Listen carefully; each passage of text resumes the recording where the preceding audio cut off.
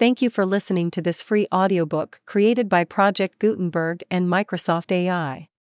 To learn more about the project, or give feedback on the quality of a recording, please visit aka.ms/audiobook. With No Strings Attached. By Randall Garrett. The United States submarine Ambitious Brill slid smoothly into her berth in the Brooklyn Navy Yard after far too many weeks at sea, as far as her crew were concerned. After all the necessary preliminaries had been waded through, the majority of that happy crew went ashore to enjoy a well-earned and long-anticipated leave in the depths of the brick-and-glass canyons of Gamara-on-the-Hudson. The trip had been uneventful, insofar as nothing really dangerous or exciting had happened. Nothing, indeed, that could even be called out of the way, except that there was more brass aboard than usual, and that the entire trip had been made underwater with the exception of one surfacing for a careful position check, in order to make sure that the ship's instruments gave the same position as the stars gave. They had. All was well. That is not to say that the crew of the Ambitious Brill were entirely satisfied in their own minds about certain questions that had been puzzling them. They weren't. But they knew better than to ask questions, even among themselves. And they said nothing whatever when they got ashore. But even the novices among submarine crews know that while the nuclear-powered subs like George Washington, Patrick Henry, or Benjamin Franklin are perfectly capable of circumnavigating the globe without coming up for air, such performances are decidedly rare in a presumably diesel-electric vessel such as the USS Ambitious Brill.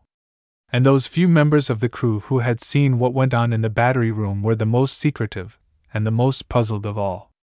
They, and they alone, knew that some of the cells of the big battery that drove the ship's electric motors had been removed to make room for a big, steel-clad box hardly bigger than a foot-locker, and that the rest of the battery hadn't been used at all. With no one aboard but the duty watch, and no one in the battery room at all, Captain Dean Lacey felt no compunction whatever in saying, as he gazed at the steel-clad, sealed box, "What a battery!" The vessel's captain, Lieutenant Commander Newton Wayne, looked up from the box into the Pentagon representative's face. "Yes, sir, it is." His voice sounded as though his brain were trying to catch up with it, and hadn't quite succeeded. "This certainly puts us well ahead of the Russians." Captain Lacey returned the look. "How right you are, Commander. This means we can convert every ship in the Navy in a tenth the time we had figured." Then they both looked at the third man, a civilian. He nodded complacently. "And at a tenth the cost, gentlemen," he said mildly. "North American Carbide and Metals can produce these units cheaply, and at a rate that will enable us to convert every ship in the Navy within the year." Captain Lacey shot a glance at Lieutenant Commander Wayne. "All this is strictly top secret, you understand?" "Yes, sir, I understand," said Wayne. "Very well." He looked back at the civilian. "Are we ready, Mr. Thorne?" "Any time you are, Captain," the civilian said. "Fine. You have your instructions, Commander. Carry on." "Aye, aye, sir," said Lieutenant Commander Wayne. A little less than an hour later, Captain Lacey and Mr. Thorne were in the dining room of one of the most exclusive clubs in New York. Most clubs in New York are labeled as exclusive because they exclude certain people who do not measure up to their standards of wealth. A man who makes less than, say, $100,000 a year would not even qualify for scrutiny by the executive committee. There is one club in Manhattan which reaches what is probably close to the limit on that kind of exclusiveness. Members must be white, Anglo-Saxon, Protestant Americans who can trace their ancestry as white, Anglo-Saxon, Protestant Americans back at least as far as the American Revolution without exception, and who are worth at least 10 millions. And who can show that the fortune came into the family at least 4 generations back. No others need apply.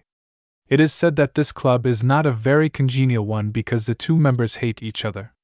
The club in which Lacey and Thorne ate their dinner is not of that sort. It is composed of military and naval officers and certain civilian career men in the United States government.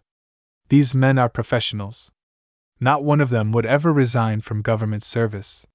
They are dedicated, hard body, and soul to the United States of America.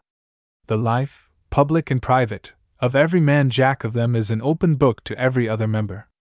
Of the 3 living men who have held, and the one who at present holds the title of President of the United States. Only one was a member of the club before he held that high office. As an exclusive club, they rank well above England's House of Peers and just a shade below the College of Cardinals of the Roman Catholic Church. Captain Lacey was a member. Mr. Richard Thorne was not, but he was among those few who qualified to be invited as guests. The carefully guarded precincts of the club were among the very few in which these two men could talk openly and at ease. After the duck came the brandy, both men having declined dessert. And over the brandy, that ultra-rare 5-star Hennessy which is procurable only by certain people and is believed by many not to exist at all, Captain Lacey finally asked the question that had been bothering him for so long. "Thorne," he said, "3 months ago that battery didn't exist. I know it and you know it. Who was the genius who invented it?" Thorne smiled, and there was a subtle wryness in the smile.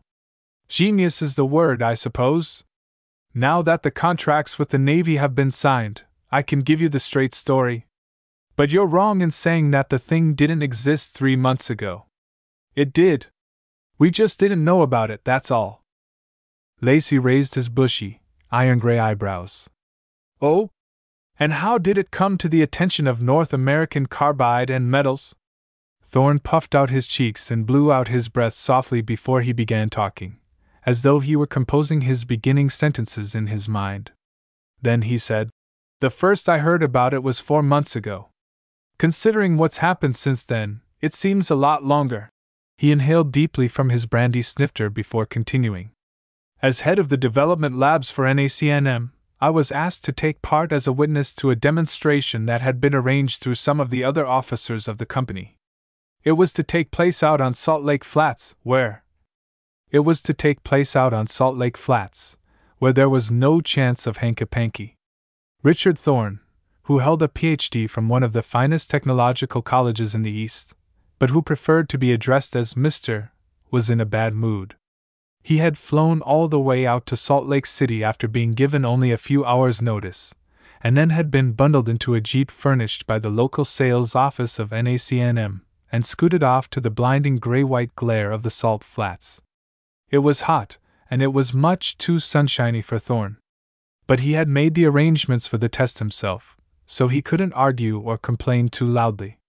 He could only complain mildly to himself that the business office of the company, which had made the final arrangements, had, in his opinion, been a little too much in a hurry to get the thing over with. Thorne himself felt that the test could have at least waited until the weather cooled off. The only consolation he had was that, out here, the humidity was so low that he could stay fairly comfortable in spite of the heat as long as there was plenty of drinking water. He had made sure to bring plenty. The cavalcade of vehicles arrived at the appointed spot, umpteen miles from nowhere, and pulled up in a circle. Thorne climbed out wearily and saw the man who called himself Sorensen climb out of the second jeep. From the first time he had seen him, Thorne had tagged Sorensen as an angry old man. Not that he was really getting old, he was still somewhere on the brisk side of 50. But he wore a perpetual scowl on his face that looked as though it had been etched there by too many years of frustration, and his voice always seemed to have an acid edge to it, like that of an old man who has decided, after decades of observation, that all men are fools. And yet Thorne thought he occasionally caught a glimpse of mocking humor in the pale blue eyes. He was lean and rather tall, with white hair that still showed traces of blonde, and he looked as Scandinavian as his name sounded. His accent was pure Minnesota American.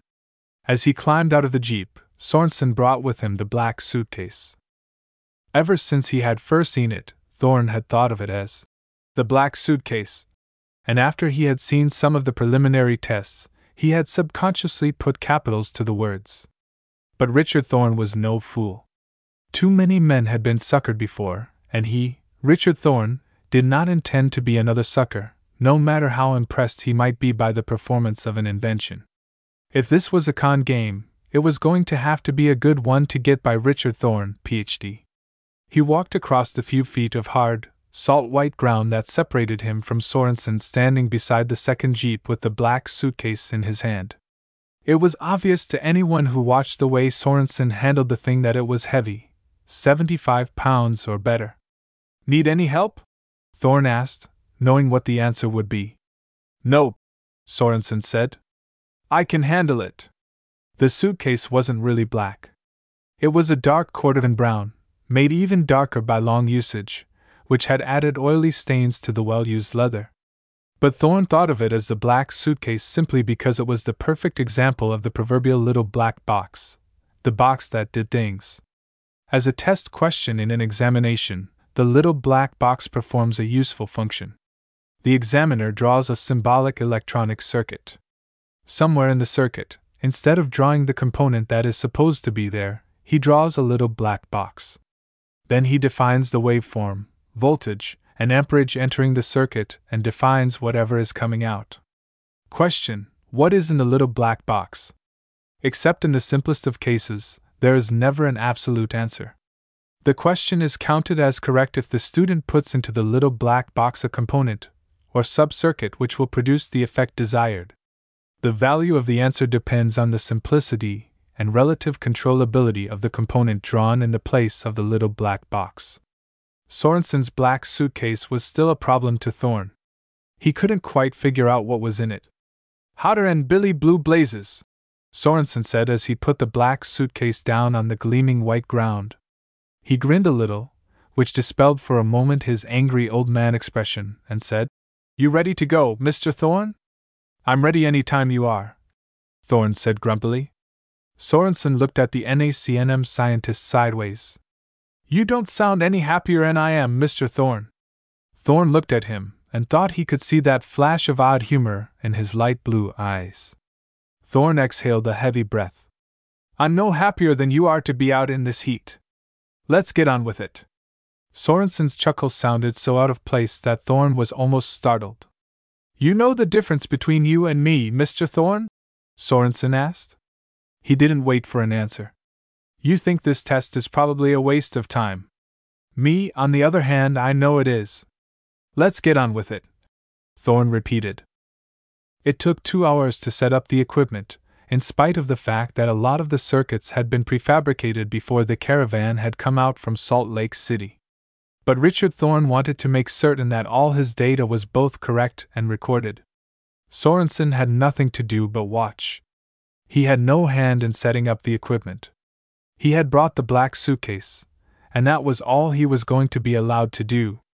From the top of the black suitcase projected 2 1-inch copper electrodes, 14 inches apart. The North American Carbide and Metals technicians set up the circuits that were connected to the electrodes without any help from Sorensen. But just before they started to work, Sorensen said, There's just one thing I think you ought to warn those men about, Mr. Thorn. What's that? Thorn asked. If any of them tries to open that suitcase, they're likely to get blown sky high. And I don't want them getting funny with me either. He had his hand in his trouser pocket, and Thorn was suddenly quite certain that the man was holding a revolver. He could see the outlines against the cloth. Thorn sighed. Don't worry, Mr. Sorensen. We don't have any ulterior designs on your invention. He did not add that the investigators of NACNM had already assumed that anyone who was asking $1 million for an invention which was, in effect, a pig in a poke, would be expected to take drastic methods to protect his gadget. But there would be no point in telling Sorensen that his protective efforts had already been anticipated and that the technicians had already been warned against touching the black suitcase any more than necessary to connect the leads. Giving Sorensen that information might make him even more touchy. Thorn only hoped that the bomb, or whatever it was that Sorensen had put in the suitcase, was well built, properly fused, and provided with adequate safeties. When everything was set up, Sorensen walked over to his device and turned it on by shoving the blade of a heavy-duty switch into place. Okay, he said. One of the technicians began flipping other switches, and a bank of ordinary incandescent light bulbs came on, 4 at a time. Finally there were 100 of them burning, each one a 100-watt bulb that glowed brightly but did not appear to be contributing much to the general brightness of the Utah Sunday. The technicians checked their recording voltmeters and ammeters and reported that, sure enough, some 10 kilowatts of power at a little less than 115 volts DC was coming from the black suitcase. Sorensen and Thorn sat in the tent which had been erected to ward off the sun's rays. They watched the lights shine. One of the technicians came in, wiping his forehead with a big blue bandana. Well, there she goes. Mr. Sorensen, if that thing is dangerous, hadn't we better back off a little way from it? It isn't dangerous, Sorensen said. Nothing's going to happen. The technician looked unhappy. Then I don't see why we couldn't tested the thing back in the shop. Would have been a lot easier there. To say nothing of more comfortable. Thorne lit a cigarette in silence. Sorensen nodded and said, Yes, Mr. Siegel, it would have been. Siegel sat down on one of the camp stools and lit a cigarette. Mr. Sorensen, he asked in all innocence, have you got a patent on that battery? The humorous glint returned to Sorensen's eyes as he said, Nope. I didn't patent the battery in that suitcase. That's why I don't want anybody fooling around with it. How come you don't patent it? Siegel asked. Nobody could steal it if you patented it. Couldn't they? Sorensen asked with a touch of acid in his voice. Do you know anything about batteries, Mr. Siegel? A little. I'm not an expert on them, or anything like that. I'm an electrician. But I know a little bit about them. Sorensen nodded. Then you should know, Mr. Siegel, that battery making is an art, not a science. You don't just stick a couple of electrodes into a solution of electrolyte and consider that your work is done. With the same two metals and the same electrolyte, you could make batteries that would run the gamut from terrible to excellent. Some of them maybe wouldn't hold a charge more than an hour, while others would have a shelf life, fully charged, of as much as a year. Batteries don't work according to theory. If they did, potassium chlorate would be a better depolarizer than manganese dioxide, instead of the other way around. What you get out of a voltaic cell depends on the composition and strength of the electrolyte, the kind of depolarizer used, the shape of the electrodes, the kind of surface they have, their arrangement and spacing, and 100 other little things. I've heard that, Siegel said. Thorne smoked in silence. He had heard Sorensen's arguments before. Sorensen didn't mind discussing his battery in the abstract, but he was awfully close-mouthed when it came to talking about it in concrete terms. He would talk about batteries in general, but not about this battery in particular.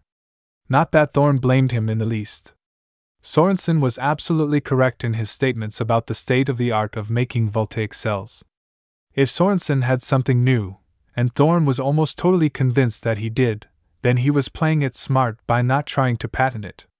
Now then, Sorensen went on, let's suppose that my battery is made up of lead and lead dioxide plates in a sulfuric acid solution, except that I've added a couple of trifling things and made a few small changes in the physical structure of the plates. I'm not saying that's what the battery is, mind you, I'm saying suppose. Okay, suppose, said Siegel. Couldn't you patent it? What's to patent? The PBBO2H2SO4 cell is about half as old as the United States Patent Office itself. Can't patent that. Copper oxide, maybe, as a depolarizer? Old hat, can't patent that. Laminated plates, maybe? Nope. Can't patent that either. Siegel looked out at the 100 glowing light bulbs. You mean you can't patent it, even if it works 100 times better than an ordinary battery? Hell, man, Sorensen said. You can't patent performance. You've got to patent something solid and concrete. Oh, I'll grant that a top-notch patent attorney might be able to get me some kind of patent on it, but I wouldn't trust it standing up in court if I had to try to quash an infringement. Besides, even if I had an iron-bound patent, what good would it do me? Ever hear of a patent pool? No, said Siegel. What's a patent pool? I'll give you an example. If all the manufacturers of a single product get together and agree to form a patent pool, it means that if one company buys a patent, all of them can use it. Say the automobile companies have one. That means that if you invent a radical new design for an engine, maybe that would save them millions of dollars, you'll be offered a few measly thousand for it. Why should they offer more? Where else are you going to sell it? If one company gets it, they all get it. There's no competition, and if you refuse to sell it at all, they just wait a few years until the patent runs out and use it for free. That may take a little time, but a big industry has plenty of time. They have a longer lifespan than human beings. North American Carbide and Metals, said Thorne quietly, is not a member of any patent pool, Mr. Sorensen. I know, Sorensen said agreeably. Battery patents are trickier than automotive machinery patents. That's why I'm doing this my way. I'm not selling the gadget as such. I'm selling results. For $1 million, tax paid, I will agree to show your company how to build a device that will turn out electric power at such and such a rate, and that will have so and so characteristics, just like it says in the contract you read. I guarantee that it can be made at the price I quote. That's all. He looked back out at the bank of light bulbs. They were still burning. They kept burning. They kept burning for 10 solid hours, said Thorne. Then he went out and shut off his battery. Captain Lacey was scowling. That's damned funny, he muttered. What is? Asked Thorne, wondering why the naval officer had interrupted his story. What you've been telling me, Lacey said. I'll swear I've heard. He stopped and snapped his fingers suddenly. Sure. By golly. He stood up from the table. Would you excuse me for a minute? I want to see if a friend of mine is here. If he is, he has a story you ought to hear.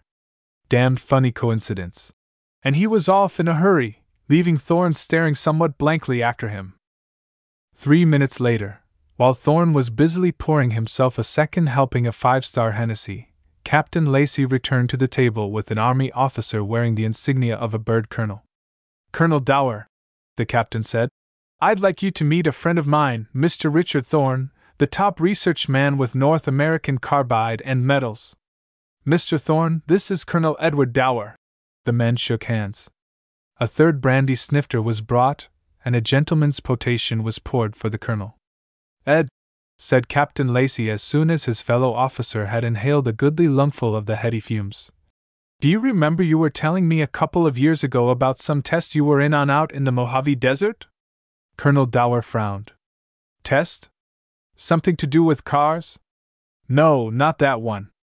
Something to do with a power supply. Power supply. Oh. His frown faded and became a smile. You mean the crackpot with his little suitcase? Thorne looked startled, and Captain Lacey said, That's the one. Sure I remember, said the colonel. What about it? Oh, nothing, Lacey said with elaborate unconcern. I just thought Mr. Thorne, here, might like to hear the story, that is, if it isn't classified. Colonel Dower chuckled. Nothing classified about it. Just another crackpot inventor. Had a little suitcase that he claimed was a marvelous new power source. Wanted $1 million cash for it, tax-free, no strings attached, but he wouldn't show us what was in it. Not really very interesting. Go ahead, Colonel, said Thorne. I'm interested. Really I am. Well, as I said, there's nothing much to it, the colonel said. He showed us a lot of impressive-looking stuff in his laboratory, but it didn't mean a thing. He had this suitcase, as I told you. There were a couple of thick copper electrodes coming out of the side of it, and he claimed that they could be tapped for tremendous amounts of power. Well, we listened, and we watched his demonstrations in the lab. He ran some heavy-duty motors off it and a few other things like that. I don't remember what all. And he wanted to sell it to you sight unseen? Thorne asked. That's right, said the colonel. Well, actually, he wasn't trying to sell it to the Army. As you know, we don't buy ideas. All we buy is hardware, the equipment itself, or the components. But the company he was trying to sell his gadget to wanted me to take a look at it as an observer. I've had experience with that sort of thing, and they wanted my opinion. I see, Thorne said. What happened? Well, said the colonel, we wanted him to give us a demonstration out in the Mojave Desert. Out in the Mojave Desert? The inventor asked. Whatever for, Colonel Dower? We just want to make sure you haven't got any hidden power sources hooked up to that suitcase of yours. We know a place out in the Mojave where there aren't any power lines for miles. We'll pick the place. The inventor frowned at him out of pale blue eyes. Look! He gestured at the suitcase sitting on the laboratory table. You can see there's nothing faked about that. Colonel Dower shook his head. You won't tell us what's in that suitcase? All we know is that it's supposed to produce power. From what? How? You won't tell us. Did you ever hear of the Keeley motor? No, what was the Keeley motor? Something along the lines of what you have here, the colonel said dryly. Except that Keeley at least had an explanation for where he was getting his power. Back around 1874, a man named John Keeley claimed he had invented a wonderful new power source. He called it a breakthrough in the field of perpetual motion. An undiscovered source of power, he said, controlled by harmony. He had a machine in his lab which would begin to turn a flywheel when he blew a chord on a harmonica. He could stop it by blowing a sour note. He claimed that this power was all around, but that it was easiest to get it out of water. He claimed that a pint of his charged water would run a train from Philadelphia to New York and back and only cost a tenth as much as coal. The inventor folded his arms across his chest and looked grimly at Colonel Dower. I see. Go on. Well, he got some wealthy men interested. A lot of them invested money, big money, in the Keeley Motor Company. Every so often, he'd bring them down to his lab and show them what progress he was making and then tell them how much more money he needed. He always got them to shell out, and he was living pretty high on the hog. He kept at it for years. Finally, in the late 90s, the Scientific American exposed the whole hoax. Keeley died, and his lab was given a thorough going over. It turned out that all his marvelous machines were run by compressed air cleverly channeled through the floor and the legs of tables. I see, repeated the inventor, narrowing his eyes. And I suppose my invention is run by compressed air? I didn't say your invention was a phony, Colonel Dower said placatingly. I merely mentioned the Keeley motor to show you why we want to test it out somewhere away from your laboratory. Are you willing to go? Any time you are, Colonel. A week or so later, they went out into the Mojave and set up the test. The suitcase, said the colonel, was connected up to 100-watt light bulbs. He let the thing run for 10 hours before he shut it off. He chuckled. He never would let us look into that suitcase. Naturally, we wouldn't buy a pig in a poke, as the saying goes. We told him that any time we could be allowed to look at his invention, we'd be glad to see him again. He left in a huff, and that was the last we saw of him. How do you explain, Thorne said carefully, the fact that his suitcase did run all those lights? The colonel chuckled again. Hell, we had that figured out. He just had a battery of some kind in the suitcase. No fancy gimmick for deriving power from perpetual motion or anything like that. Nope.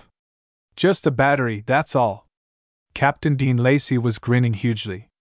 Thorne said, Tell me, Colonel, what was this fellow's name? Oh, I don't recall.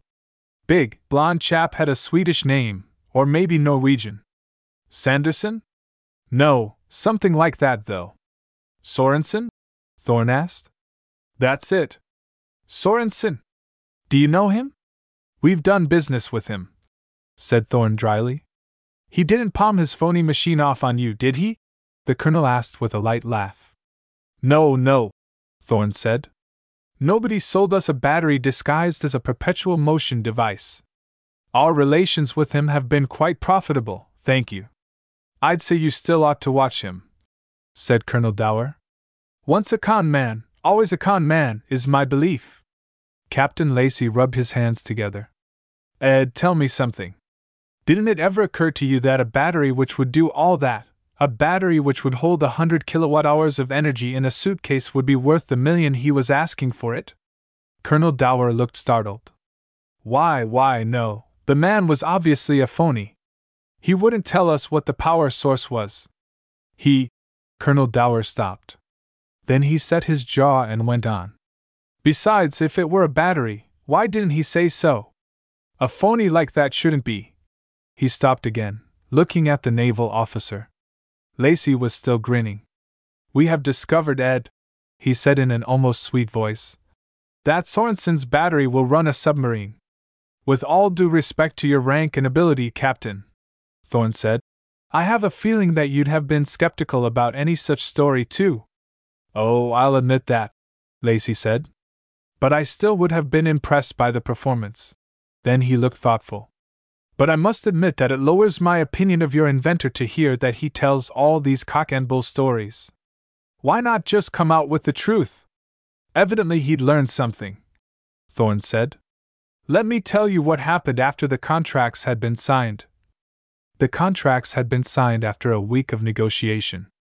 Thorne was, he admitted to himself, a little nervous.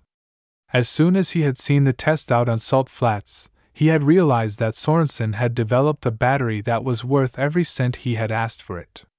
Thorne himself had pushed for the negotiations to get them through without too much friction. $1 million was a lot of loot, but there was no chance of losing it, really. As Sorensen said, the contract did not call for the delivery of a specific device, it called for a device that would produce specific results. If Sorensen's device didn't produce those results, or if they couldn't be duplicated by Thorne after having had the device explained to him, then the contract wasn't fulfilled, and the ambitious Mr. Sorensen wouldn't get any $1 million. Now the time had come to see what was inside that mysterious little black suitcase. Sorensen had obligingly brought the suitcase to the main testing and development laboratory of North American Carbide and Metals. Sorensen put it on the lab table, but he didn't open it right away. Now I want you to understand, Mr. Thorne, he began, that I, myself, don't exactly know how this thing works. That is, I don't completely understand what's going on inside there. I've built several of them, and I can show you how to build them, but that doesn't mean I understand them completely. That's not unusual in battery work, Thorne said. We don't completely understand what's going on in a lot of cells. As long as the thing works according to the specifications in the contract, we'll be satisfied. All right. Fine. But you're going to be surprised when you see what's in here. I probably will. I've been expecting a surprise, Thorne said. What he got was a real surprise. There was a small pressure tank of hydrogen inside, one of the little ones that are sometimes used to fill toy balloons. There was a small batch of electronic circuitry that looked as though it might be the insides of an FM radio. All of the rest of the space was taken up by batteries. And every single one of the cells was a familiar little canister.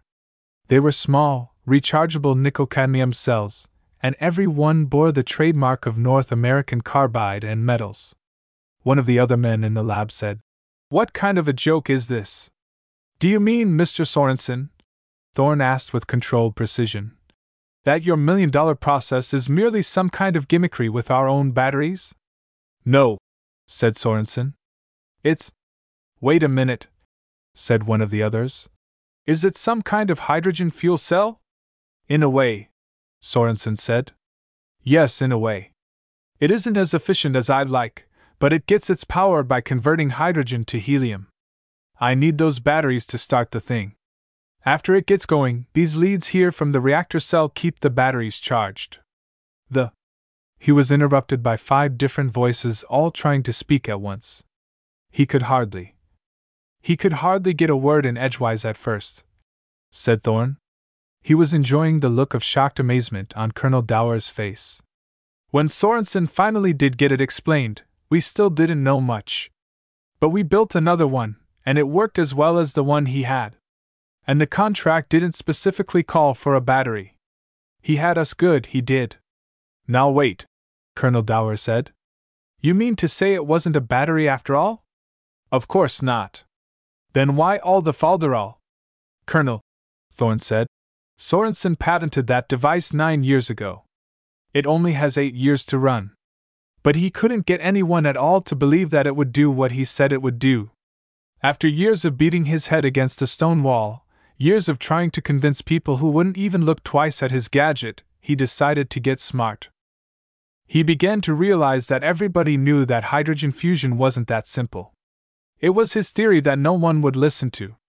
As soon as he told anyone that he had a hydrogen fusion device that could be started with a handful of batteries and could be packed into a suitcase, he was instantly dismissed as a nut. I did a little investigating after he gave us the full information on what he had done.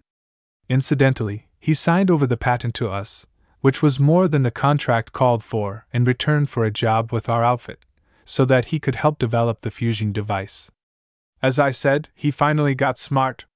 If the theory was what was making people give him the cold shoulder, he'd tell them nothing. You know the results of that, Colonel Dower. At least he got somebody to test the machine. He managed to get somebody to look at what it would do. But that wasn't enough. He didn't have, apparently, any legitimate excuse for keeping it under wraps that way, so everyone was suspicious. But why tell you it was a battery? Asked Captain Lacey. That was probably suggested by Colonel Dower's reaction to the tests he saw, Thorne said. Somebody, I think it was George Gamow, but I'm not certain, once said that just having a theory isn't enough. The theory has to make sense. Well, Sorensen's theory of hydrogen fusion producing electric current didn't make sense. It was true, but it didn't make sense. So he came up with a theory that did make sense. If everyone wanted to think it was nothing but a battery, then, by heaven, he'd sell it as a battery. And that, gentlemen, was a theory we were perfectly willing to believe. It wasn't true, but it did make sense. As far as I was concerned, it was perfectly natural for a man who had invented a new type of battery to keep it under wraps that way. Naturally, after we had invested $1 million in the thing, we had to investigate it. It worked, and we had to find out why and how. Naturally, said Colonel Dower, looking somewhat uncomfortable. I presume this is all under wraps, eh? What about the Russians? Couldn't they get hold of the patent papers? They could have, Thorne admitted. But they didn't. They dismissed him as a crackpot, too, if they heard about him at all. Certainly they never requested a copy of his patent. The patent number is now top secret, of course, and if anyone does write in for a copy, the patent office will reply that there are temporarily no copies available. And the FBI will find out who is making the request. Well, said Colonel Dower, at least I'm glad to hear that I was not the only one who didn't believe him. Captain Lacey chuckled. And Mr. Thorne here believed a lie. Only because it made more sense than the truth, Thorne said. And, he added, you shouldn't laugh, Captain. Remember, we suckered the Navy in almost the same way.